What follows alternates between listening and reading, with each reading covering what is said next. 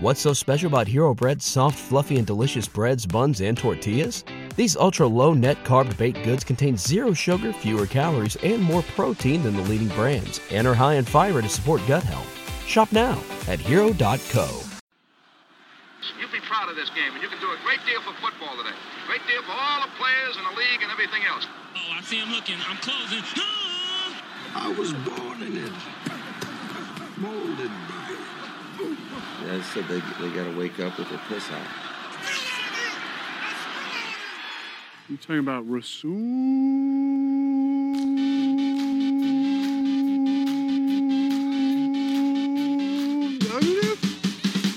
Hey, what up? It's Mercedes Lewis here, a.k.a. Big Dog. And you listening to Poor Man's Packers Podcast. Go Pack Go. Good night, man. I'm so excited. Let's roll. Hello and welcome to another edition of the Poor Man's Packers Podcast, the one Packers podcast in the state of our minds. I'm Spencer Sismonowitz, joined once again this week with Andrew. Andrew. Hello. And unfortunately, once again, the Green Bay Packers lost to a team from New York, losing to the New York Jets 27-10. Pretty sad, pretty demoralizing. We'll get into that. But first, Andrew, how was your weekend watching football aside from this terrible game? Well, aside from even the game, my early morning football experience was bad. Not only because like the Packers game, that aside, it's because we live in Minnesota and the game's not televised no matter what you have. Like we have Red Zone, we have Sling. Yeah. And I couldn't find, like, I think those streams that are illegal, mind you.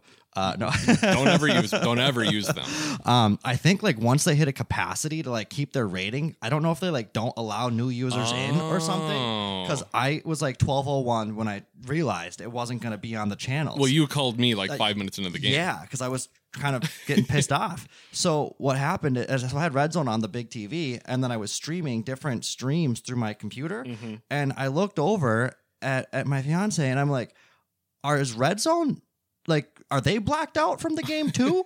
And because I couldn't see it, I couldn't find a stream for like 10 minutes, and I looked at the scores, like, oh no team's been in the red zone yet, and that was like first quarter.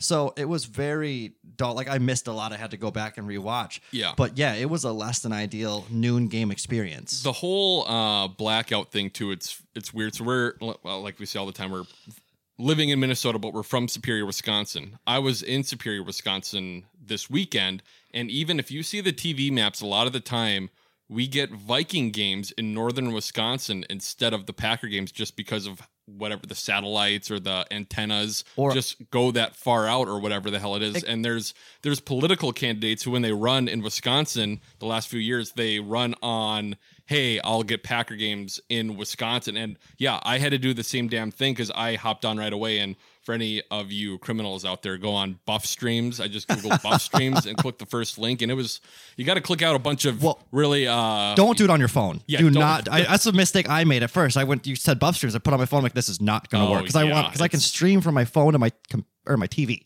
Yes. A lot easier than my computer to my TV. Okay. But yeah, you got to click. I mean, you got to click out of like 15 different tabs and whatever pop-ups. But once you get there, it's usually pretty good. I think I only had to refresh it once, but yes. Well, get there early. Like, don't wait till 5 minutes into the game to start looking, or else it sounds like you're going to be screwed too. So yes, just like the Packers this week, chaos trying to watch the game. We'll get into the game. We'll have a streamlined pick six, the 6 plays that shaped the game this week. We'll talk about the offense and the struggles they've had, the defense, how they struggled, not as bad. We'll have take news. This week, we're going to talk about new media versus old media, some quotes that I'm sure you'll enjoy, and just seeing how some guys who are supposed to be journalists report on the team. We will then have Is Kyle an Idiot, some Packers trivia, along with Stump Spenny, and then we'll have a preview of the Commanders game this week. Wait, you got something else? I just had a question more in jest. Where do you classify the Poor Man's Packers podcast? New media? I guess we have to be. We're right. I don't know. I know your style's more old because you're more like, hey, I mean, I don't know. I feel like it's not so crazy reactive. It's more, no, it's okay. Everything's fine. We'll get into it, and then I'll let you decide after that. How about that? Okay. But first, pick six. Pick six. Pick six. Pick six. Yeah! All right, pick six for the week. The Lynn Lake pick six. Once again, if you're looking for a place to watch the game on Sunday, They will be playing it at Lynn Lake Brewing in Uptown Minneapolis. Also, they have brought back one of their beers, very spooky, the Emotional Vampire. You've watched What We Do in the Shadows, right? Oh, yeah, I watched it with you. One of the best, like just laughing out loud. Yeah, I think that's a play on one of the Okay, the it makes vampires in the sense show. knowing those guys are pretty fun like that. Like, yeah. It's a raspberry sour with 400 pounds of raspberries, Mexican light roast coffee, and some other coffee roasters, along with fresh vanilla beans. They only brew a limited amount, so get there fast. Ooh, it sounds like a real ad. Also, it looks like the weather's going to be good on Sunday, so they're going to have the balcony open along with fireplaces and TVs and stuff. So That's nice. It's going to be a blackout again here in the city, so if you're looking for a place, head there. Wait, it's a blackout this week again? I believe so, yes. Man. Or wait, no, sorry. It might not be because the Vikings are on a bye week now. Yeah, I was thinking, Yes. but it's the following week. Like that 6th is going to be a blackout again because that's a double noon game Vikings-Packers. Doesn't matter. Too far ahead. I'm not sure. First pick six play. Packers are driving. One of their decent drives that they had in the first half of the game. And once again, second week in a row where they third down in field goal range. Rodgers drops back, but right off the line, David Bakhtiari cannot find or block a stunt. Aaron Rodgers gets sacked out of field goal range, and the Packers have to punt. Once again, just a bad play to eliminate points off the scoreboard. Well, and that just set the freaking tone, too. You know, I mean, Rodgers sacked or Rodgers under pressure, as everyone knows. But that first drive was like, fuck, like they're just, wanting to get something. And like you said, even more defeating being in field goal range and then losing those points and not being in, like just the whole morale around that. Awful. Yes, second week in a row, too, which is always great. The next pick six play, we'll get into them a little bit more later, but 3rd and 1, fact that the Packers are facing on their own side of the field. Handoff out of shotgun to A.J. Dillon. Well, tried to hand it off. Fumbles it. The Commanders recover. They don't get any points off it, I believe. I think it might have just been a field goal attempt, which they missed. But either way, kind of set the stage for the out-of-sync offense that we saw in that game. And if you're going, I'm not a coach, but if you're going to run the ball out of shotgun, which I know you hate. Mm-hmm. And we've talked about why, too much. Well, yeah, but why A.J. Dillon? There has to be some reasoning there, right? Because this guy is powerful. If you need a yard, he's probably going to get you a yard going through a pile, but he's not going to run outside around more people. There must be something I didn't understand because watching it, I was like rattled before he even fumbled. But like the concept is like it's not going. Well, you can still run it up the middle out of shotgun, but Sure. once again, it takes so much longer to get to the line of scrimmage. And A.J. Dillon alone, just the way he's been running this year, he has concrete for feet right now. And when you need that short yard, that wasn't it. But either way, it was more of a philosophical type deal, running it again on 3rd and 1 and fumbling the ball. Like, what? Sure. Let's get our shit straight here. The third pick six play, and he had one hell of a game. Robert Tonyan, really big catch on 3rd down from Aaron Rodgers. I was very surprised he was able to get both feet in. Rodgers, right off the snap, pressured right up the middle from Royce Newman. Rodgers runs out of the pocket and somehow able to get the ball to Tonyan. Gets the first down, led to some points, but at least a glimmer of hope that we had on offense. That throw and that catch staying in were awesome to see. As a my betting side though, as we kind of bullshitted about, I took sleeper. I took the under. I'm always so high on Tonyan. Yeah. It just wasn't the week. Or sorry, finally I switched. You need to, when you're talking, Andrew, you need to explain everything. So what sleeper is? Yeah, okay. And his over-under was set at 23.5 yards, and you very smartly took the under. I did, yeah. Yes. And it's like I've been so high on like putting him on my DraftKings captains and all that stuff.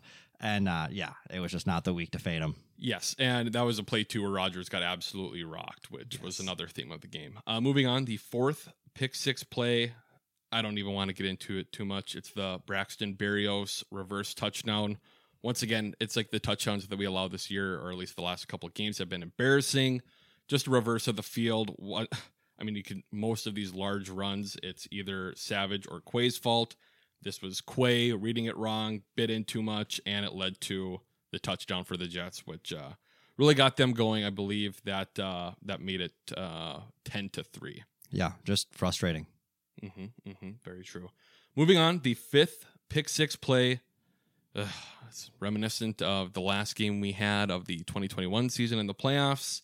Packers trying to punt the ball. It is blocked. Isaiah McDuffie, who was in playing kind of like a guard position on the line on the field goal attempt, on the block attempt, comes down. The Jets obviously pick it up and run it in for a touchdown, which made the score 17-3.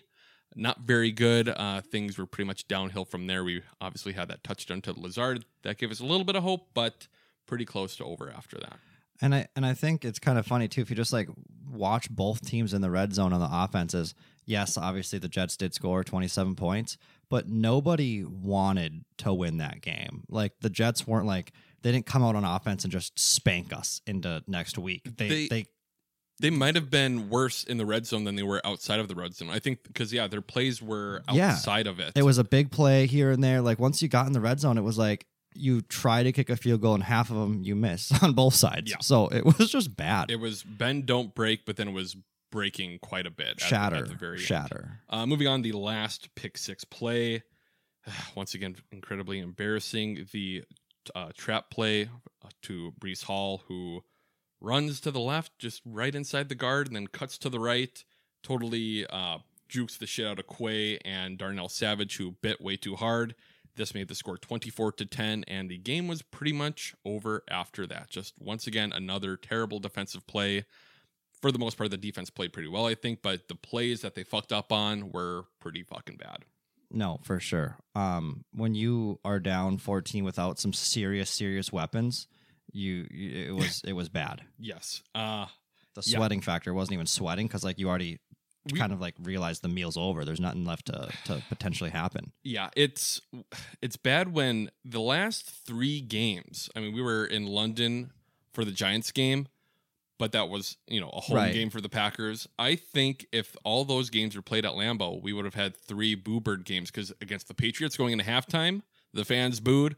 Against the Giants at the end of that game, or at least after the 3rd and 2 and 4th and 2, probably would have booed. And then in this game, and the fans were booing. It was weird at the end of the game to Green see Bay, right? Like that's not something that usually happens. Yeah, and to see the empty stands towards the end of the game too, when fans were leaving, is not a pretty picture, especially when we have Super Bowl hopes coming into the season. So, yeah, and I mean, I think our schedule so far has been pretty. I don't want to say easy, but I mean.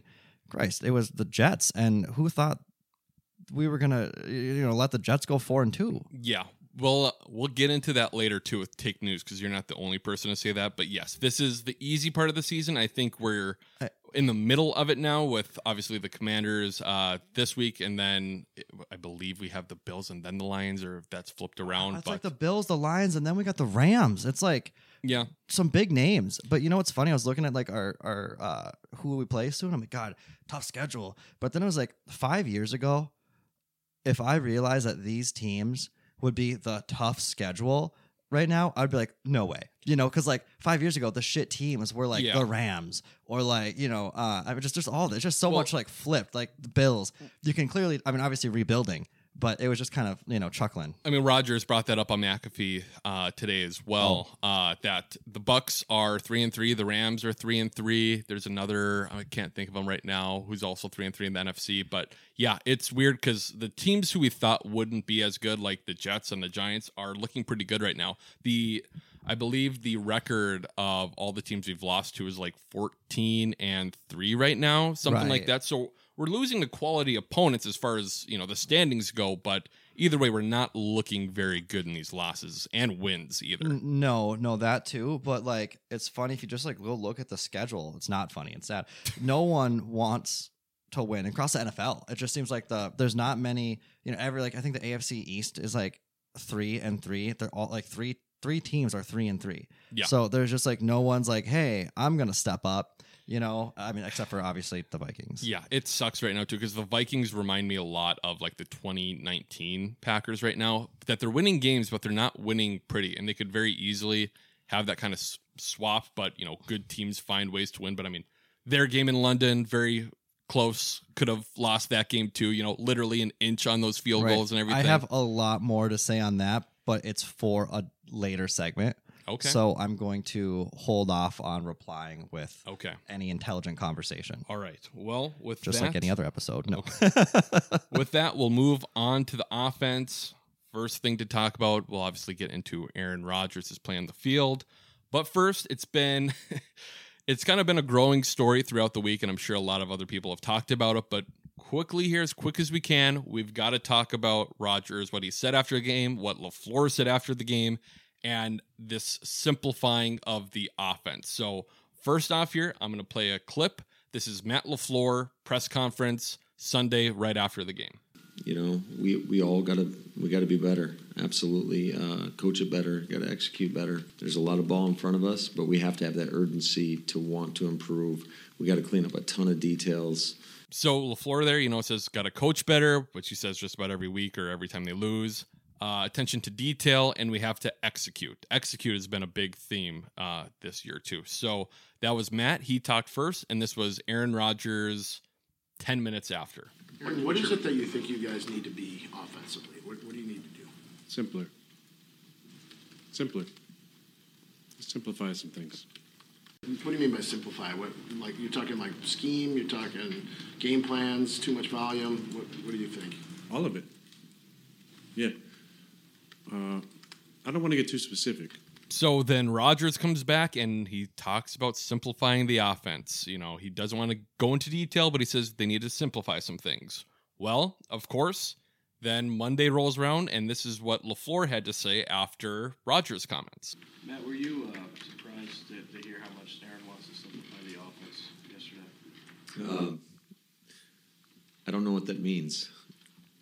So, no, we talked about it. It's just anytime that there's a lack of execution, and certainly we got to coach better, no doubt about it. Just communication from top down and then out on the field, has got to be better. We got to get everybody on the same page. And then to me, it's more about digging at the details of what we're doing. Okay. So Matt comes back and once again says it's about executing and it's about details. And he laughs at the beginning. And says, that's my biggest, So once again, then today, Tuesday, Rodgers goes on Pat McAfee, and this is what he had to say after Matt had, what he had to say. I love this because this is all new to me, so I'm so excited. In your post-game presser, I know you mentioned something about possibly simplifying some things. What the hell does that mean? Well, that's what LaFleur said. He doesn't know what that means either. Just to follow up on what AJ said over there. Just trying to get on the same page. We all would like to know what that means. Yeah, me and Matt are feuding for sure right now. That's what it sounds like. I heard that. Yeah. I heard he said, fuck that guy. He's talking about plants and stuff. I don't know what that means. No, what does it mean, though, you think? Listen, that was a part of a long answer about a lot of different things that I was combining. But at the heart of it is execution. And the most important thing is executing the plan and scoring points. Even the most complex plays can be simplified in our mind to the simple things we have to do on that play, whether it's a certain step we got to take or body language we got to use on these plays. And we just got to be better at the details. I think that's the real thing I was trying to stress is the details have not been good enough. So then after all of this, Rodgers kind of goes back and mimics what LaFleur was saying about details and execution. And it seems like after they talked, they were like, okay, we're using different verbiage, and it does seem like Rodgers does want the offense to be a little bit more simple as far as blocking goes and maybe less of this jet sweep and RPO stuff. But it's funny to see the narrative, how it was two different things kind of merged together, and it reminds me a little bit of last week, too. If you remember, for Take News, we had our little attitude audit, and yes. Rodgers said something about, with Jair's comments about trying, the narrative of the locker room. And it's funny to see him literally the next week kind of, start off a little rocky, but then get in the groove with LaFleur on this. Well, I took it a little bit differently. Not like Rodgers initially started out on the same page, just worded differently. I think Rodgers was kind of saying no. Like, he was pushing the blame. And I think LaFleur's always been really good at taking partial credit, no matter what.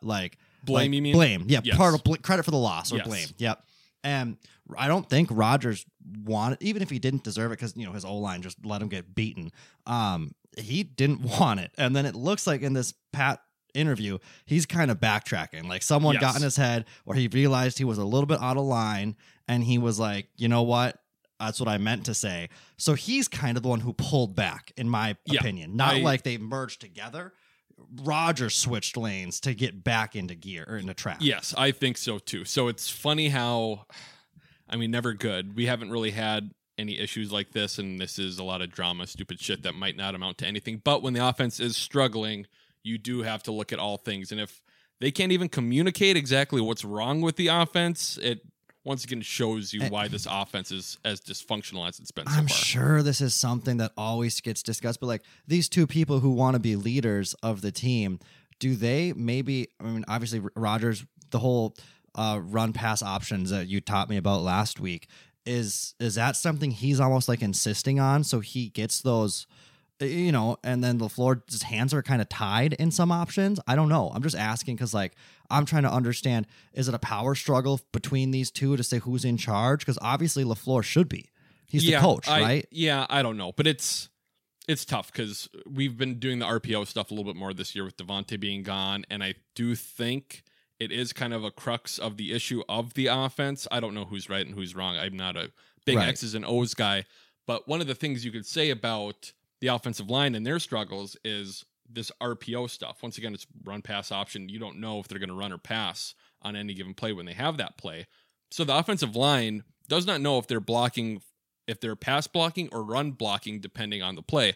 On top of that, on jet sweeps, which Rodgers has said in the past he's not a big fan of, but on those jet sweeps too, you know, if you get those guys running, the defense could give a little bit of a head start and know when to rush. Now, you could always fake it and not snap it when they're coming on the jet sweep, but I don't know. It's another variable that the offensive line has to deal with. I don't know. You know, I'm sure there's some philosophical differences between Matt LaFleur and Aaron Rodgers with what they want to do, but I don't know. It's a little... Obviously, we haven't been very good, but we'll see what actually happens. And I've always been like a Rodgers supporter and backer through, and I think you have too for the most part, like when people get on his ass. But one of the things that we're kind of seeing now, and I want your take on it, maybe our offense isn't set up to be like a Rodgers-focused offense. When I say that, I mean like we don't have, you know, he's a top-tier quarterback who could make these amazing throws, but the people who could make those amazing catches don't exist.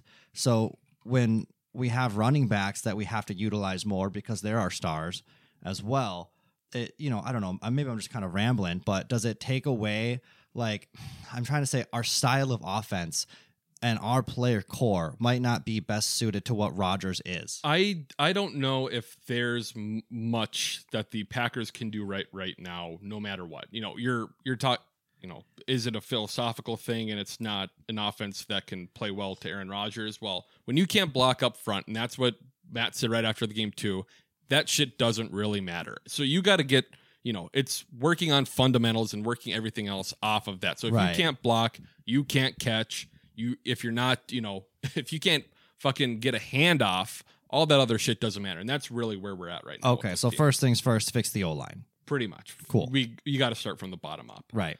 But moving on to the quarterback now, Aaron Rodgers. Yeah, not, I don't know. Every game you think Rodgers has a really bad game, and then you rewatch it and you see how open guys are or how much pressure he's under. It's like, well, I guess he, you know, didn't have a lot of room for success. So he finished 26 for 41, 246 yards, 1 touchdown, and he was sacked 4 times. Not very good, but I don't know. Even in these bad games, it's like he looks so shitty.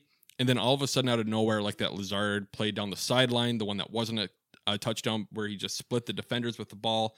Amazing. Like he still has that precision. That's just like, how does that come out of him who's been playing like that? You know what I mean? But then exactly like you said, I know you don't like, I like some stats and just bullshit, but his time before pressure or whatever that stat is called, it was like the 3rd lowest of the week or 2nd lowest of the week, excuse me, which is criminal, you know? Right. And it's, you know, there was more bad plays than good plays. I still think we have to see what he looks like with a better offensive line that we'll get into, but His legs also, I mean, he got out of a couple pressures, which was nice, but he had the one play where he threw to Romeo Doubs on first or second down where he had all the space in the world in front of him to pick up at least 5 yards, if not a touchdown. He also, once again, it's been coming up this year, but the delay of game wasn't very good. He had the deep ball to Romeo Doubs that was short by like 7 yards, which is jarring to see, but it's becoming less and less surprising every week just about.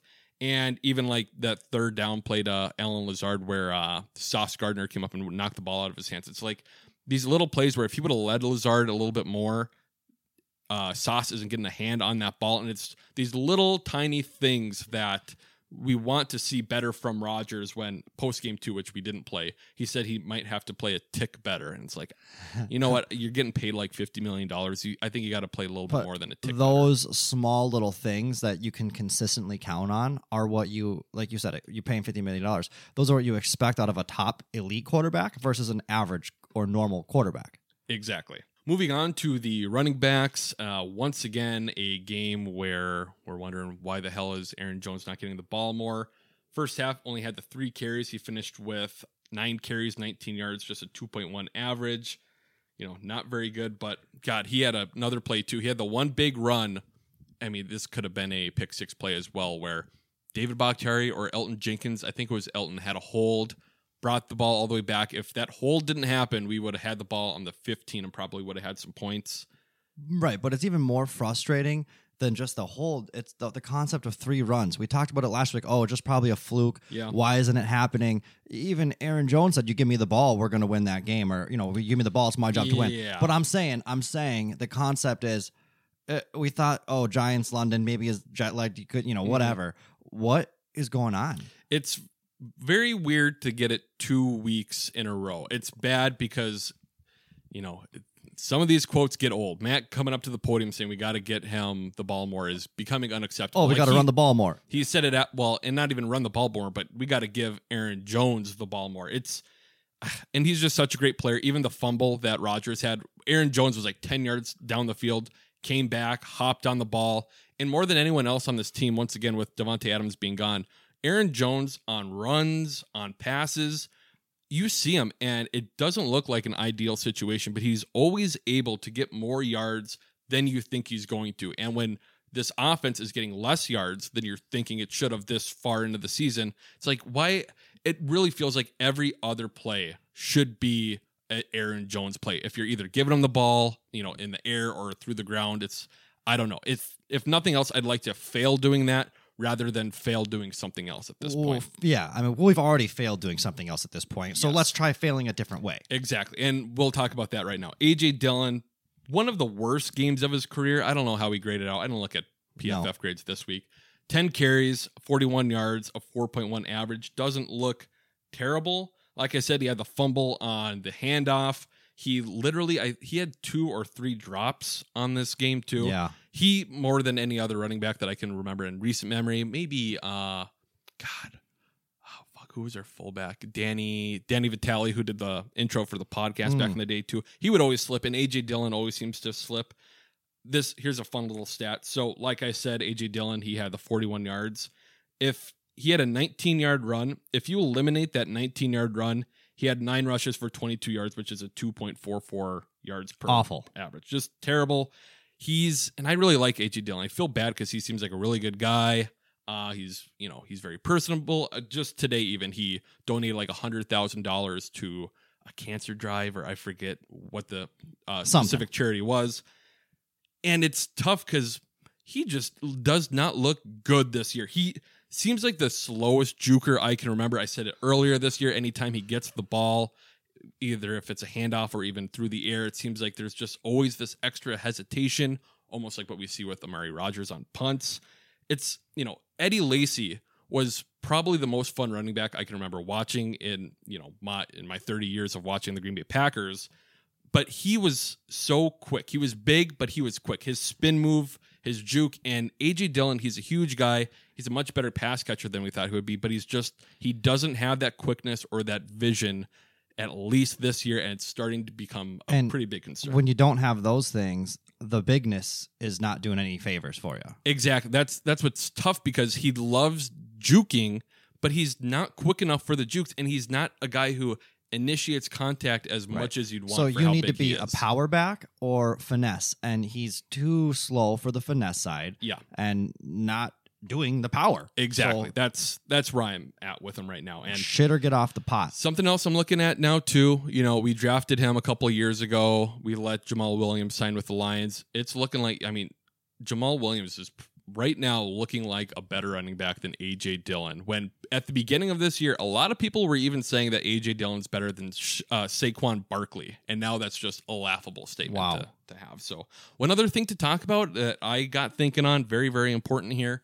You brought it up last week, talking about Aaron Jones. But A.J. Dillon did get married this offseason. Aaron Jones, by all accord that I can find, is not married. So that's something else that we have to look into. Wow. Seriously? Huh. Oh, God. Let's find that out. Moving on to wide receiver. Randall Cobb obviously got hurt. Looks like it's not going to be season ending, and he should be back. He only had the one catch for 8 yards, but he's been such a big part of the offense. We talked earlier this year. I said I don't give a shit about Sammy Watkins going forward. Well, now with Christian Watson, Randall Cobb, and someone else is banged up. We're going to have to. We need Sammy Watkins. We need Sammy get back. Off that IR. Is this the week he comes off the IR? He could start practicing this week. Okay. We're not sure, though. Aaron Rodgers is optimistic that he will. The other thing I'll say about Randall Cobb, obviously when he left on the cart, he was crying, very emotional, very sad. Right now, Randall Cobb is 0 for 2 on cries at Lambeau Field. Back in 2018, when he thought that was his last year with the Packers, there's that famous picture of him crying on the sideline and Aaron Rodgers consoling him. Now, this year at Lambeau Field, crying again while he's getting carted off, thinking his season is over, possibly his career. Well, actually, he's probably going to be back in a month. So, once again, tongue-in-cheek, but Everyone's he is 0 for 2 on always cries. Said that Cobb's a little baby. You know, he does have some gorgeous baby blue eyes. So I'll give you that at least. I'm moving on to Alan Lazard, 4 receptions, 76 yards, the 1 touchdown. I don't know. Nice to see him be the guy on offense, but Is it though? No, it's not, because it's last year's offense, but instead of Devontae Adams, it's Alan Lazard. Now, we still had the nice back shoulder throw. We had the catch on the sideline. He makes most of the plays that are there, but I don't know. You can't have an elite offense with Alan Lazard as your number one. And I was going to say, not only that is that his last year's offense with Alan Lazard as number 1 instead of Devontae. Well, now number 2 is who? You know, obviously it's Dubs, but it's a rookie that's still getting the feel of things. So when Devontae's covered and not exploding, then you still have Lazard probably getting open somewhere. Right. You don't have that same dynamic now with your second because he's now your first and your third's a rookie learning your offense. We liked Lazard as a 3. We don't love him as a 1. That's the best way to say it. That's the biggest thing. Moving on to Romeo Doubs. He did finish 4 receptions, 21 yards. He had a lot of targets. A lot of Rodgers' bad balls seemed to be at Romeo Doubs. Once again, he had the 4 receptions, but he was targeted 9 times. Here's a fun little stat for you. The Packers are 2-0 when Romeo Doubs has 5 or more receptions this season. Obviously, it's cherry picking a little bit. It's like one of those stats where it says, hey, if you run it 20 times, you win the game. And it's like, well, yeah, you're usually trying to ice the clock. So I don't know, but just something to think of. Once again, I feel like if this offense is going to take that next step or be a competent offense this season, Romeo Doubs is going to have to be the guy. So we'll just see if that happens. Moving on, I don't know which way I want to go here. Amari Rodgers, nice to see him on offense and not screw up. He did have the 1 catch for 14 yards. Yeah. Pretty cool. Someone who got called up on the offense, Juwan Winfrey. This is his 3rd promotion from the practice squad to the active day roster, so he can't do it again this year. Had the 1 drop on the screen pass. Once again, Juwan, who we don't see very much of, just cannot keep. He can't make mistakes when he's playing in these games, and I think his time is probably pretty short for this team. So I just want to confirm, if you get pulled up from practice 3 times in a year, you're done. Yeah, you only get you have to either stay, 3 times. You have to stay forever, So yes, now he's either going to be on the practice squad and just practice all year, or they can move him up to the 53, which wouldn't be shocking with Cobb probably going to the IR here pretty quick. But based on your last statement, you said he can't make mistakes. You think he made too many mistakes again in this game? Oh yeah, I mean we barely saw him, and when you did see him, he made a mistake. He had one catch, but the other he had a very easy drop on a screen. It's like you can't be doing that when you have very limited chances and you blow them. I don't want to see you get the ball for anymore. Sure. Robert Tonyan, like you talked about earlier, you didn't think he'd get at least 23 yards. Well, he actually ended up with 90 yards, 10 receptions, a Green Bay Packers record for receptions for a tight end. I don't know. I tried to look it up and I couldn't find whose record he broke. I wouldn't be surprised if it was even Jimmy Graham, but if it's not Jimmy Graham, I bet it's probably Jermichael Finley. But yes, once again, sneaky, great game. He seemed to be the outlet guy on these passes where Rodgers was getting pressured. And once again, that third down grab that he had on the sideline was great. He's still moving a little slow, but once again, week 6, we thought maybe he'd start playing at this point, and he was the number one, pass catcher on the day. I mean, to have him already in center point of the offense, great. Yes, pretty good. We'll see. I don't want to say center point. Sorry, I meant they're utilizing him obviously out of necessity because there's no one else to throw to. Yep. But he's involved. He's catching. He's making plays. Good. Give me a Travis Kelce. Yep. Second week in a row. Moving on to the offensive line. Just bad. Just really, really bad. I think everyone graded out poorly. Everyone gave up multiple pressures, maybe aside from Myers, the center, I believe. But like I said, David Bakhtiari didn't pick up a stunt. John Runyon had one of his worst games as a pro. Josh Myers, I guess he was okay. And Royce Newman, I mean, we've talked about him a lot this year. But man, this might be I hope it's the last game that he's going to start for a while. I don't know if he's ever picked up a stunt in his life, and that really isn't a joke. I can't remember seeing like a replay. I'm sure he has, but he cannot do that when they just cross on the defensive line. He can never pick that guy up. And once again, Elton Jenkins playing right tackle, looking like a mistake.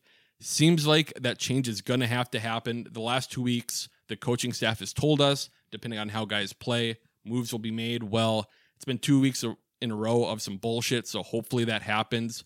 Once again, I assume if a move does happen, it's either going to be Tom just supplementing Newman at right guard, or maybe we're going to move Elton Jenkins into right guard and then have Yash, who a lot of people have talked about, our right tackle from last year and who's been rotating with David Bakhtiari, coming in at right tackle. He hasn't played right tackle as a pro, but did play in college right tackle. But once again, I wouldn't be surprised if we just keep Zach Tom in one spot, have him play at right tackle, and then keep Yash at left tackle in case David does get hurt again and Yash has to play. A lot of reports saying it's not an issue of talent, but a phobia of people from the East Coast. So we'll keep an eye on that too going into next week. On what?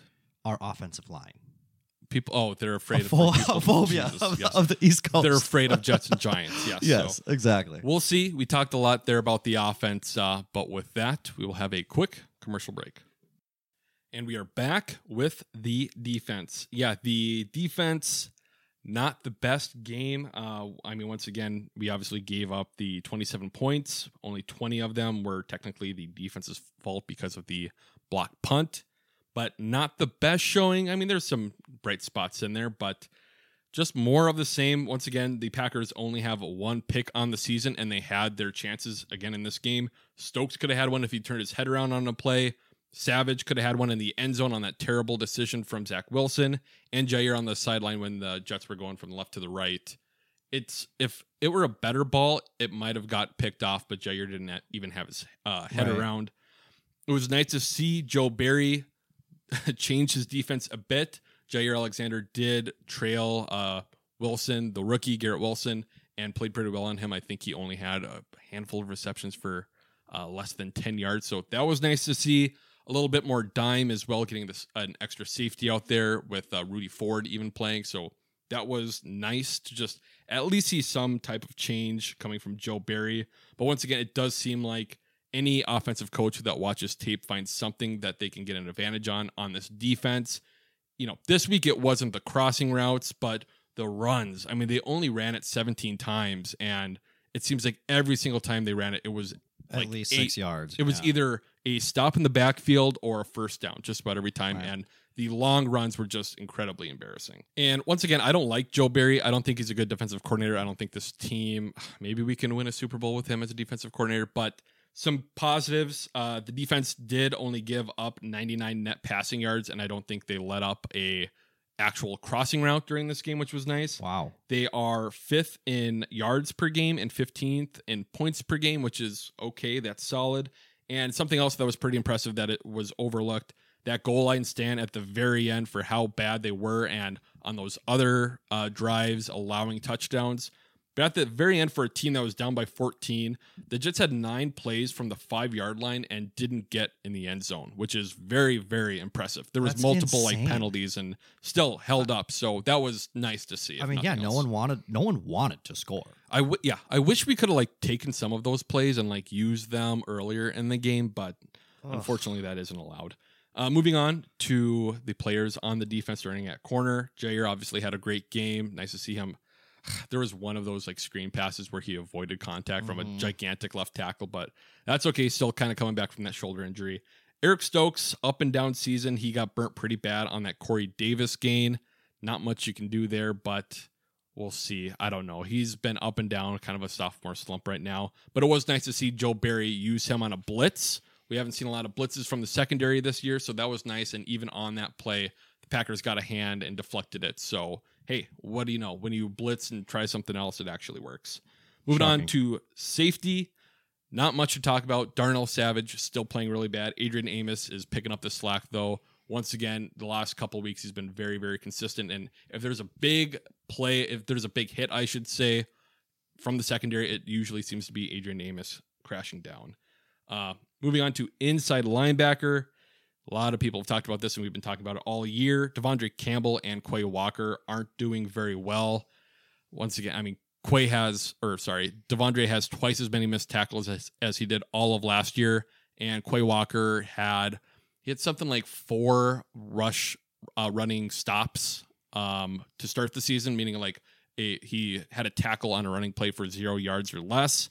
And since then, I think he's only had 2, something like that. So he's completely kind of fallen off. He's biting too hard on these plays. The Breece Hall run, the Berrios run were both kind of his fault. Not getting in position. Run defense is a little tough for rookies, obviously, we're finding out, but still okay in pass coverage. But once again, if we had some type of exotic defense to use the speed and explosiveness that Quay is as an athlete, maybe, he'd be playing a lot better and we wouldn't have to talk about this kind of like Blake Martinez role where he's in at times, but it's been pretty bad for a first-round pick and Devondre, who is an all-pro and paid like one this offseason, being a weakness in the defense right now. I mean, I can't analyze the defense like you can. I just don't have that. But hearing those stats, it sounds awful. I mean, there's some pretty big oopsies going on lately. We're still... in this game, they didn't run a hell of a lot, but I don't know why you don't just keep running the ball on this Packers defense, because they clearly can't stop it. Well, we've shown that week after week since week 1. We talked about it. We said, is this going to be a recurring theme? Oh, hopefully not. We'll fix it. Well, week 7, still haven't fixed it. Yeah, so far not so good. Moving on to outside linebacker, Rashawn Gary, once again a sack. He's so fucking good at football. A very interesting sack, too, where it was almost like he was out of the play and then came back around and freaking slammed Wilson to the ground, which was nice to see. It's nice to see the violence again coming on the defense. If from nowhere else, Rashawn Gary. Especially when we're losing. Yes. Well, it was a game at that point, at least. That's fair. And JJ Anagbari, someone who I've tried to hype up during the season, got his first career sack. It looked pretty cool because he beat the guy around the edge and some nice kind of veteran pass rushing moves, but it was against a tight end, so not super impressive, but I don't know. Preston looked a little bit slow on the Breece Hall run. He kind of got juked a little bit, and then when you watch the breakaway speed from Breece Hall, it's like, oh my God, Preston can barely keep up, but he is a much larger human than he is. And moving on to the defensive line, once again, not much to talk about. I'd like to see more from TJ Slayton. Kenny Clark is an animal, but once again, it's Batman without any Robins. Jerron Reed should have got penalized for that late hit on the sideline. Once again, I'd like to see him make big hits in the field of play and not on the sidelines that could potentially get you a penalty, but I don't know. What I'm hearing based on what you're saying, like you just said, Batman with no Robin, but even if you have 3 guys that are going to stop 100% of the things or hold their own, and one weak link always lets a guy through, it doesn't matter what those other 3 guys are doing because you're still getting beaten. I get true, but it's kind of like the issue we're having with the offensive line right now, where if you have one issue, you can patch that up. If no, I'm not saying for end of year. I'm saying or rest of year. I'm just saying, far to date, well, we're still shitting in a bucket. Like it's just nothing good's going on. Yeah, I get that, but it's you want the defensive line to at least hold up their block so that the inside linebackers can run in and make the plays on the running back. And right now, when we don't have we're not holding the point of attack at the line of scrimmage, the 2 inside linebackers who are still learning to play with each other are kind of pussyfooting around for who's making the play. And now we're seeing that kind of confusion, hesitation, or over pursuit, which is really hurting them in the ground game. Well, maybe that's what Rodgers means when he says simplify the game plan. There Less you go. confusion right there. Yeah, I'm sure we figured it out. We dissected it. He went to the defensive. It's them. Blame it on them when they put up 10. You guys got to play better. I know I only put up 10 points, but figure it out. Yeah. And moving on to the special teams, Amari Rodgers, I mean, he was fine, but once again, it's just every time I see him have a return, there's just too much hesitation. It's like, when you're playing baseball and you're playing the outfield, your first step should always be backwards. Amari Rodgers kind of takes that when it comes to punt returning. Way too far. Yeah, I love that analogy. He catches it, and his first step is never forward. He's always just left and right. And is it like the ball weighs like a ton, and he catches it, and he gets bumped back a little bit, and he has to catch his feet again? I mean, he weighs so little, it probably is more of a detriment than it would be for other players. For A.J. Dillon, it definitely, not the case. I guess A.J.'s running like the ball is heavy. Sure. But, I mean, we just saw it the last couple of weeks, too. I mean, Barrios for the Jets. I mean, he's a Pro Bowler, but God, just get north and south. Just catch the ball and run straight. That's all I'm asking from this guy. But don't catch the ball and let it go into the end zone. Yep, but true. One of the two. And the other thing to talk about is the special teams in general. Obviously, allowing the block punt touchdown, getting a kick blocked, not very good. It's a thought I've had all season, and I'm still holding to it. I think Rich Bisaccia is a better special teams coach than Maurice Drayton, our special teams coach last year. But I really think if the 2021 Green Bay Packers had Rudy Ford and Keyshawn Nixon as gunners on special teams and, Pat O'Donnell as the punter, Jack Coco, who's been up and down, he had one high snap on Sunday, but he's been much better than Hunter Bradley or Steven Wirtle was last year. If we had these same guys on the Packers last year, I think our special teams would have been fine. And if Maurice Drayton stayed around and had these guys, I think we would have been fine. Just my take, but honestly, when you have Rudy Ford running down and Pat O'Donnell, hang time high enough, there isn't much to really teach at times. So, yeah, I got nothing on that. Cool. Perfect. Well, that's the game. That was the game. Anything else to talk about? It was pretty shitty there. Just a shitty game. Yeah, true. Well, the Jets, the Giants. Now, oh my, Commanders. We said last week. A lot of weird names. Well, hang on. I mean, the Commanders is the worst team and the worst team name in football. They should have kept the football team. I loved the Washington football team for the coolness of, you know what, we don't care, we're the Washington football team. Yes. But I got just a question from last week. After the Giants loss, you sat here and you said, I'm not worried, not a big deal. Twitter's freaking out. I don't care. If we lose next week, and you kind of laughed because it was almost impossible. Yeah. You said, then I'll be worried. Yeah. Are you worried? I am.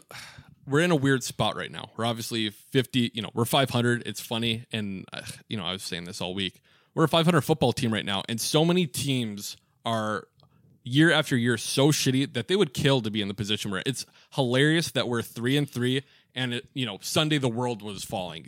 It was the end of the world. The season is over. But right now, our next 3 games, we got the Commanders, Lions, and Bills. If we win 2 of those, we're fine. And even if we split between the Commanders and the Lions, but we're somehow any given Sunday, if we beat the Bills, no matter what happens, if we beat the Bills, we're going to be like, hey, this is a good team. We're Super Bowl champions. Exactly. We're coming. So it doesn't matter, what you are right now. We could be 4-4 when we beat the Bills, and we're going to the Super Bowl. Yeah, possibly. We'll see. That's what we're going to say. Yes, exactly. But it's just one of those things where and we said at the end of last year after getting all these home field playoff games, I just want to make the playoffs.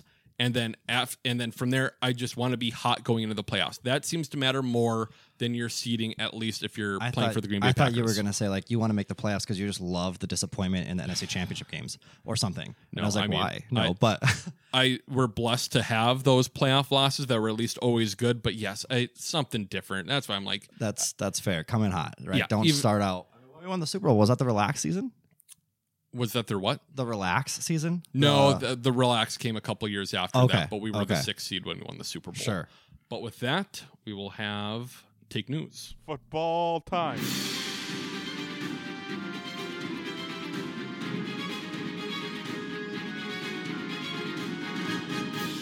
Take News. All right, Take News for the week. I listened to some other Packers podcasts. I only really listen to the ones put together by guys on the beat, the journalists, the guys who are at all the press conferences and in the locker room before and after the games and during the week.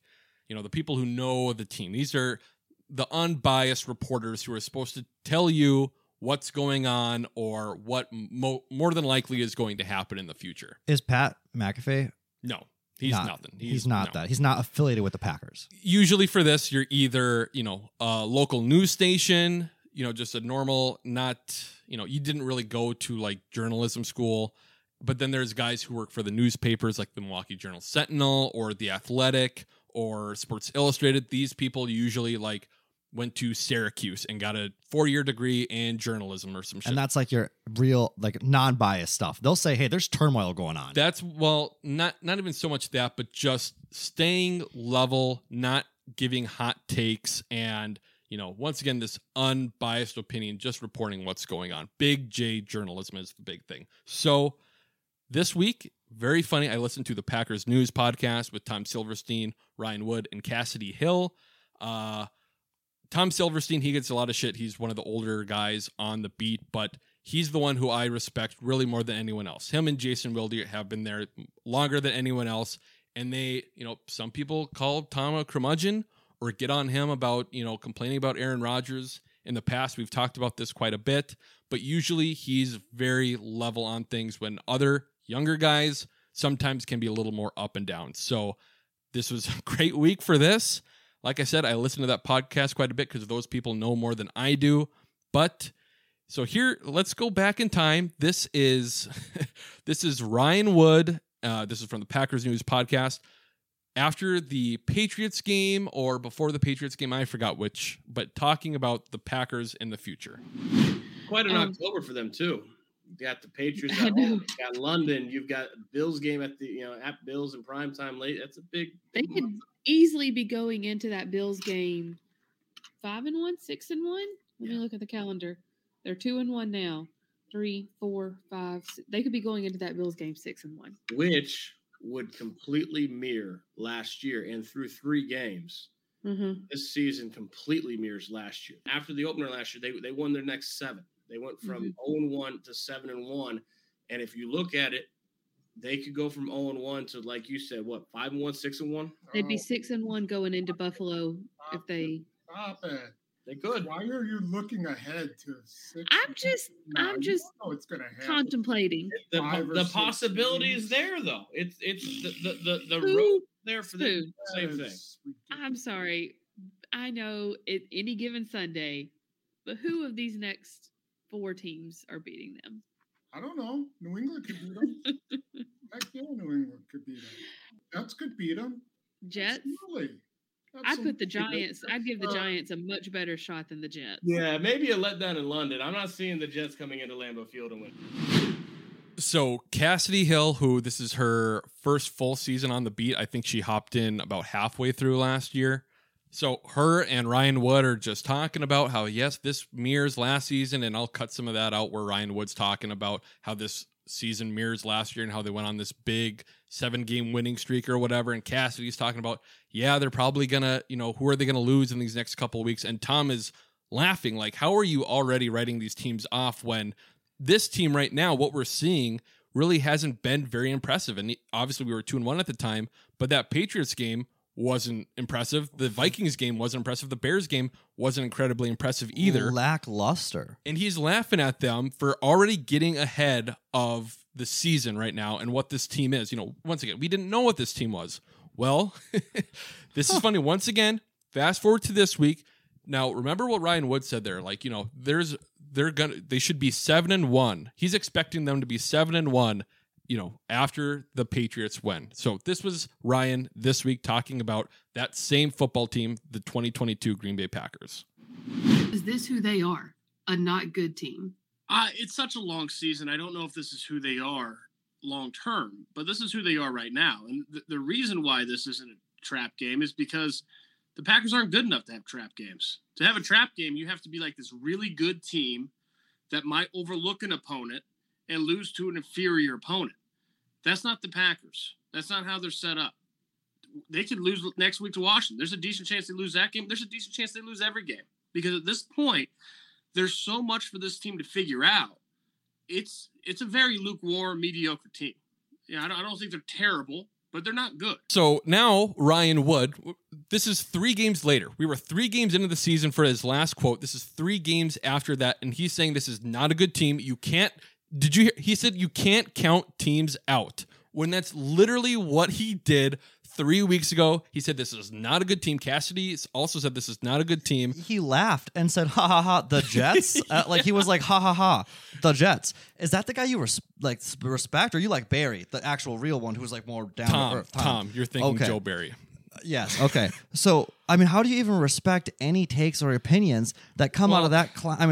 That's the first I've ever heard the guy's name or voice or remembered it. Right. Well, it's very funny too, because one of our first times we did take news was during the 2019 season, and going into that game against Washington, that's when Haskins was starting for him. He also said that he was going to the game, and he tweeted like a picture out like, oh, I guess. An attempt football game is going to happen here, because he was overlooking Washington in that game as well. And the Packers squeaked that game out.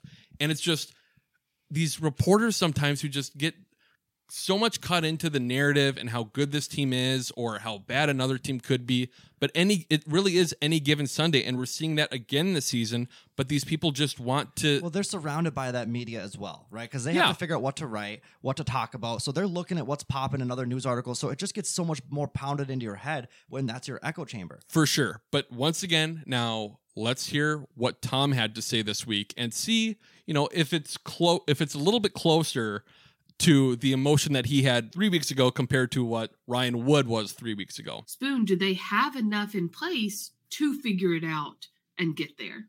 Well, the most troublesome thing I think you can say is that, to me, the game wasn't a surprise. It was just a microcosm of how they've been playing through 6 weeks. They don't finish strong. I think they've scored 2 touchdowns in the fourth quarter the entire year. They don't finish strong defensively. They don't turn the ball over as a defense. They don't know whether they want to run the ball or whether they want to pass the ball. So you see what I'm talking about here, where Tom, it's his same take that he had 3 weeks ago, where we don't know what this team is. They're not finishing strong. It's a long season. Tom has been level throughout the whole thing. And that's what I try to do as a fan is, shit's blowing up right now, but we don't know what the future is. We're trying to look at, how the team's playing, not exactly what the score is. And Tom's maintained that the whole season and his whole career, pretty much being an even-keeled guy, which is what I'm always looking for. Ryan Wood, not so much. Well, it's almost like, not to go back to everything betting, but it's very similar to like betting lines. I feel like those are very reactionary at times. So for to win the division, I get the Vikes won and the Pack lost, so that obviously has a little bit of offset. Yeah. But specifically last week, the Vikings to win their division were like plus 200, and this week they're minus 190, and the Packers went from minus 190 to plus 225. So they're saying that one game flip, and it's like literally one Vikings lose next week, Packers win, for example, it puts us right back to the standings of where we could have been. You know what I mean? I just think it's a very quick jump to go from 4-1 to the reverse. It's I suppose, but the Vikings they could have lost that game. Everyone expected the Packers to win. And right now, because the Vikings have the tiebreaker on the Packers, it's tough as well. So they're essentially 3 games up. Yeah. And because the odds to make the playoffs for the Packers are much worse. Like, they're much higher. You're not getting paid out. You know what I mean? It's like minus 180 or some shit. Because they're going to make the playoffs is what they're saying, but not win the division. Yes. But, it's now 6 weeks into a 17-week year. 6 weeks. Yeah. As opposed to 3 weeks as well. But just want to talk about that once again. Old media versus new media. We kind of see, and now you're seeing it now too, just with the hot takey. Unfortunately, beat reporters are becoming a little bit too hot takey. Like, I like Matt Schneidman a lot, but even this offseason, he said there's no chance in hell that the Packers are trading away Devontae Adams. You saw what happened, and those are the types of things. What happened? yeah. I don't know if you saw, but those are the types of things that the likes of Tom Silverstein and Jason Wilde and Bill Huber, those kind of guys, they don't say that shit that could eventually prove wrong, especially when you don't know what's going on within the organization. But with that, Andrew, are you ready? I'm ready. Is Kyle an idiot? Perfect. I'm not an idiot. Okay. You sure? Yes. Is Kyle an idiot for the week? Andrew, you are bad. Really bad. Really bad. You are an idiot. If those reporters were like judging me that we just talked about, they'd be like, there's no hope. And they'd all be right. They'd be like, it's 50-50 if he even knows what the question means. Yes, we have 3 questions a week. I believe you've answered maybe 3. Maybe 3 correctly. That's what we'll put it at. Yep. So let's get right into it. Andrew, your favorite form of these questions. Yay. Andrew, which one of these names is of a former Green Bay Packer? Roy Munson, Dave Simonette, Nate Palmer. I don't think it's C, because I believe that Palmer was just playing last night. Okay. And that's where you got that name, because always these names are relevant somehow. Okay. That you choose. So I am gonna go. Can I hear the first 2, please? Roy Munson and Dave Simonette. Dave Simonette. All right. Let's see. Dave Simonette is the lead singer of Trampled by Turtles. So you are wrong. Yeah. I'm going to see them in next fall. Oh. In Duluth. In yeah, next they're in fall. Duluth. Yeah. Yeah, they're from Duluth, That so makes they sense. do play there quite a bit. But That's yes. fair. Yeah, Dave Simonette is the lead singer and songwriter of Trampled by Turtles. Roy Munson is Bill Murray's character in Kingpin. And Nate Palmer was an inside linebacker who played about 3 years with the Packers. And he floated around in the league quite a bit. He wasn't catching balls last night for San Diego. No, he's not a wide receiver. So there you go. Good start. Idiot so far, 0-1. Andrew, here we go. Next question. What team did Vince Lombardi coach after leaving the Green Bay Packers? God, I want to say Dallas, but that's obviously like just bias or recency bias with McCarthy. I'm gonna only a 50-year difference, right? I for some reason am gonna say he moved somewhere warm. California. Let's go the 49ers. You are wrong. He went to Washington, the Slurs at the time. Yes. So he did not play for. Well, double idiots, double idiocy. So 0-2. Let's see. Oh, you're not going to get this one too. Come on. Sometime I just want like Andrew, who's a former Packer, Reggie White. You had Bernie Sanders. Like that's not something. entertaining. Everyone knows that. You had a 1-3 shot. You had a 1 in 31 shot. You're right. Let's see how you do here. Andrew, who was the quarterback the last time the Washington football team beat the Green Bay Packers? I don't know if the Washington football team has ever beat the Green Bay Packers. Whatever, Washington. So on a technicality, Washington has beat the Packers. I'm literally no. Actually, hang on. Okay. Jake something. Jake something with a P. Jake Plummer. Yeah. Ooh. I want to say that's the only Redskin I can think of. Okay. I'm trying to think of like baseball cards back in the day. Yeah. Baseball cards. Or sorry, you know what I mean. Trading cards, football cards. Okay. Yeah. I'm thinking that's what I'm going to go with. Jake Plummer, he was a quarterback for the Denver Broncos in the early 2000s. So you are once again way off. Right position. Alex Smith was the last quarterback to beat the Packers in Washington. And before that, it was Kirk Cousins. Okay. You like that. Alex Smith, where is he now? He went to San retired. Francisco. Okay. Yeah, well, he was at with San Francisco. San Francisco, then Washington, and then God, who did he finish with? Man, it was last year too, wasn't it? Was it Washington again? Whatever. Doesn't matter. You have my Stump Spenny question. Stump Spenny. Okay. What 2 Green Bay Packers are tied for the most single game receptions, and how many? Receptions in a season? Single in a game. Single game receptions. Yep. From Packer receivers. Yeah. Okay. Got it. And how many? Okay, so it's Don Hudson and Devontae Adams. Wow. I mean, sure, that's a great question. It's Has not it been super asked easy. before? Well, Devontae Adams broke the record last year. As a Packer? Yes. So it's still in my memory. What was it? 13 or 14 14. receptions? He went with.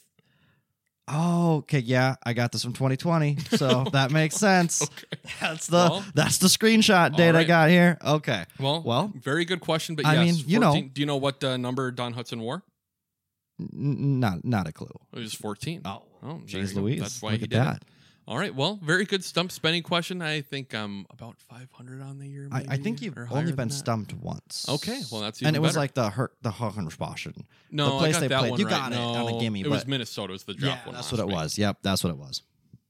All right. Moving on to the preview of next week's game. We are playing the Washington Commanders at noon on Fox. We have the C team for the Fox's coverage. Who do they give us? Adam Amen, Daryl Johnston, and Pam Oliver as the sideline reporter. The Washington football team, the Commanders, are not very good this year. As you know, they are 2-3. They are, currently the Packers are a 5.5 point favorite. The over-under in the game is 41.5. But yeah, not a very good team. 2-4.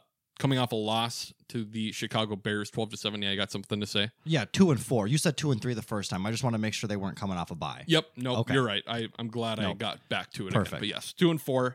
On offense, they are not very good. I'm sure a lot of people have saw that Carson Wentz is not going to play. He had finger surgery, so we are once again going up against Tyler Heineke, who we beat last year when he was the quarterback for the football team, 24-10. He does wear number 4 because he was a huge Brett Favre fan growing up. But honestly, I'd rather go up against Carson Wentz than Heineke just because Wentz has been one of, if not the worst quarterback starting this year. Brian Robinson, their running back who got shot in before the season, he is their leading back right now, or leading the backfield. Gibson still leads them on rushing yards for the season, but Robinson was the guy who carried the load last week, who had 60 yards, but just a 3.5 yards per carry. Terry McLaurin is their top wideout. He's pretty good. Dotson, their rookie, has been injured. I don't think he's playing this week, so we'll see that, but not a lot to get worried about on the offensive side of the ball. On defense, they're 25th in rushing yards per game, not so good. They're 15th in pass yards per game, but 24th in yards per pass, so we'll see how they really are. But the big thing with them is pressure. They have 5 players on their team that have 3 sacks or more. Jonathan Allen, their defensive tackle, has 3.5 sacks alone and 7 tackles for loss. Montez Sweat, their outside linebacker, edge guy, he has 3 and is a pretty good player as well. Also kind of similar to the Packers, they haven't forced a lot of turnovers, only 2 picks on the season and 1 forced fumble. So we'll see. A not very good team. This team is actually bad. The Giants and Jets we thought were bad, but they've kind of shown, the Giants obviously beat the Ravens this week too, showing that they're pretty decent football teams, but the Commanders really don't look like it. It is going to be, once again, in Washington.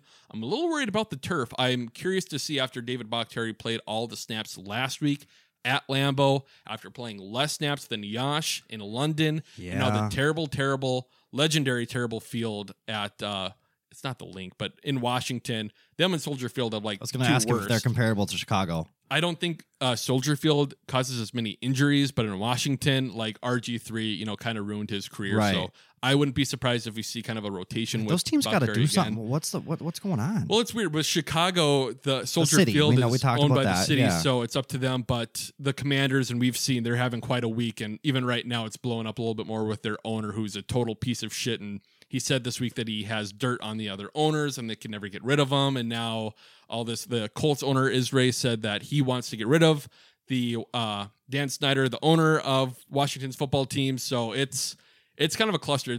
It'll be an interesting year to see what happens with Dan Snyder, but he's a complete piece of shit.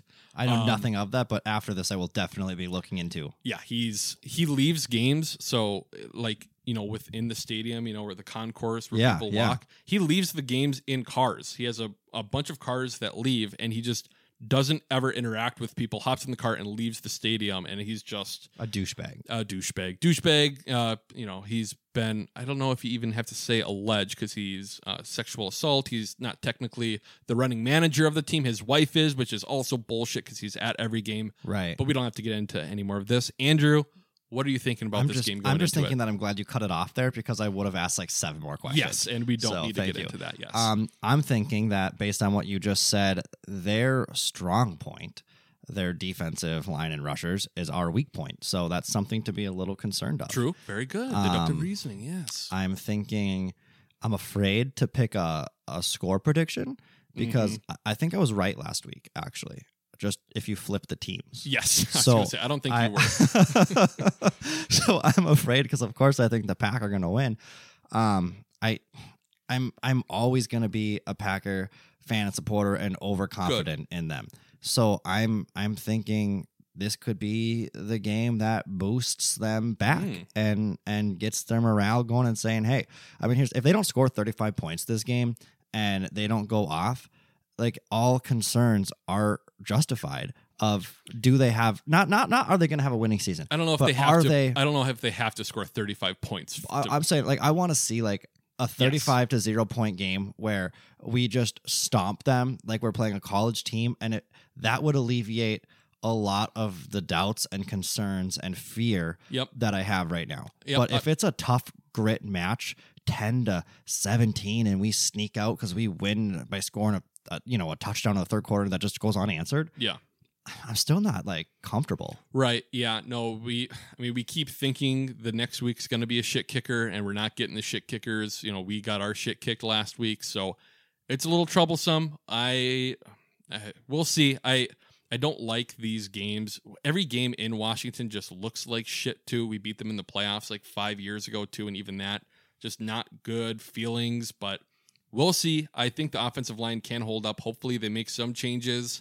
But like I said earlier, I'm really hesitant to think that they're going to move Yash over to right tackle, just because David Bakhtiari's knee and what's been going on with that. So I don't know. We probably won't find out until Sunday. But Andrew, what is your score prediction? Yeah, I'm honestly going to go bolder here than normal. 32-0.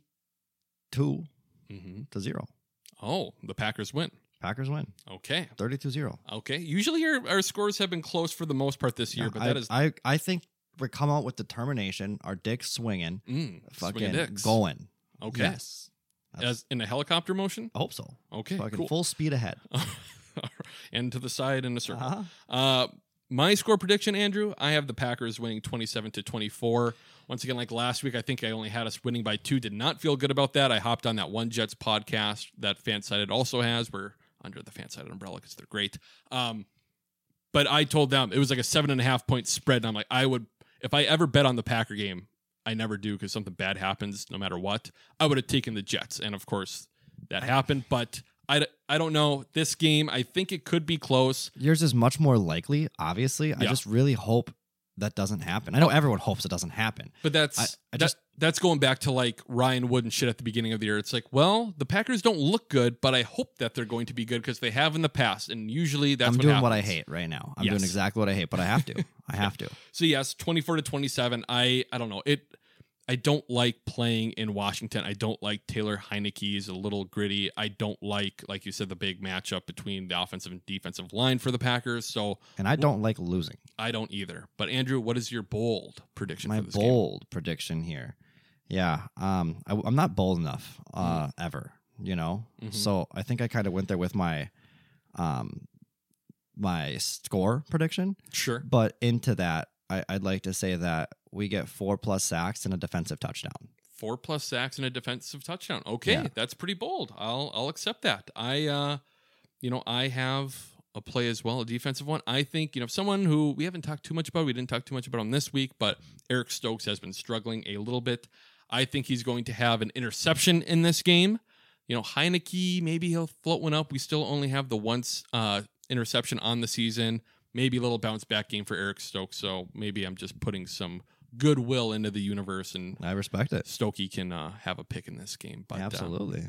That's it for the preview. With that, of course, hey, if you could please. Whoa, no, What? we missed the very important segment. Oh, fuck. I'm so sorry. We missed a very important segment. Yes, everyone, please pause. So don't fast cut forward. Off yet. Don't cut off yet. But yes, we almost forgot the guaranteed to lose bet of the week. Goes perfect with you. And Yes. is Kyle an idiot?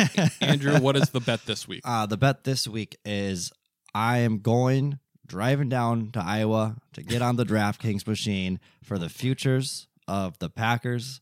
Well, they're at plus 225 to win the division. I feel like after this week, that line's going way down, and I'm gonna regret not taking it. So I'm getting it before Sunday. Yeah, so, you know, I don't know how to view this segment because this is the guaranteed to lose segment, so... Oh, but shit, yeah, you don't want to be pumped about that, do you? I know, and here's the thing, too, because last week, if you listened to me, you won money, because I picked New Orleans, but I told you not to. Mm-hmm. So you shouldn't have. I told you I was going to, which I did, and I lost. True. But if you faded me like you should...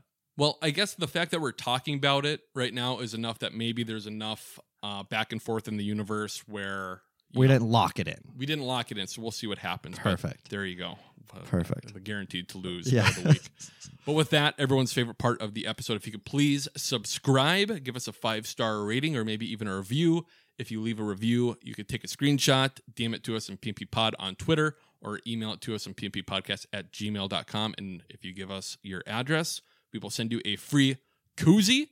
I did finally send out the couple to the last couple people who left reviews. So RJ, you'll be getting yours soon enough, I hope. I didn't tape the envelope. It was like a Hallmark envelope. So I licked it and the edges didn't have the seal. So I hope it makes it to Michigan. I'm getting a little bit too busy to continue hand delivering these as well. So we might have to start using like a mail service. Yeah, at some point. Showing up on the doors and knocking is just, here's your koozie. But yeah, feel free to reach out to us. And hell, even if you've got like a trivia question for Andrew, email us questions, comments, whatever. Email us again, pmppodcast@gmail.com, or DM us on Twitter @pmppod. But with that, I don't have anything else. Andrew, do you have anything else? Nah, go Pack. Cool. Well, with that, Eric Koskinen, please don't sue us. Anywhere I quit my job. Yeah, 'cause it just won't pay. I worked all year, I worked all month. Then they took my money away. Yeah, well, now I don't care. 'Cause they ain't working like me down here.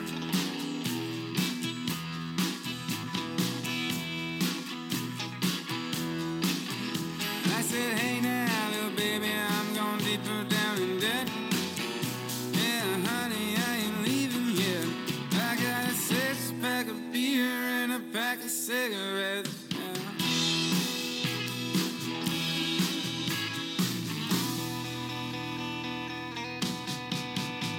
You can take the job and shove it, 'cause I ain't working here no more.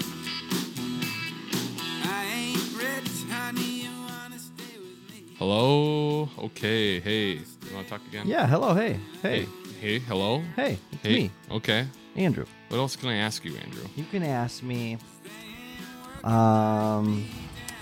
anything, really. I'm a pretty open book. All right, Andrew, how is work going? Work is great. Yeah? Work is great. Yeah, I mean, in that, I don't know what I want to say here. Work is going well. I don't have to do a ton, which is really appreciated. Mm-hmm. However, in case Sebastian does listen to these, he is the best. Mm-hmm. The best, and I appreciate him forever. Who is he? He is my friend. From? Ukraine. Sorry, nope. Romania. Okay. Romania. But we talk about Ukraine all the time just because it's on the border, of course. Oh, really? Yes, Oh, it so is. he For must those be who having- don't know. Yeah, he must be having an interesting time. Yeah, then. no, yes. It's just nice to have that first-hand experience to be like, I hey, suppose. I do know someone there. It's always interesting. Well, you don't know anyone. You don't know there. Well, yeah, no, I do, and I talk to him like every day. And what does he do for you for work? Everything. But what is this line of work? Yes. Very prestigious line of work. We do B2B emails. Some would call it spam, but it's not legally because as a business, you don't have those same rights as a consumer. Oh, God. But nonetheless, it's targeted marketing towards businesses from businesses. And and that's what we do. Okay.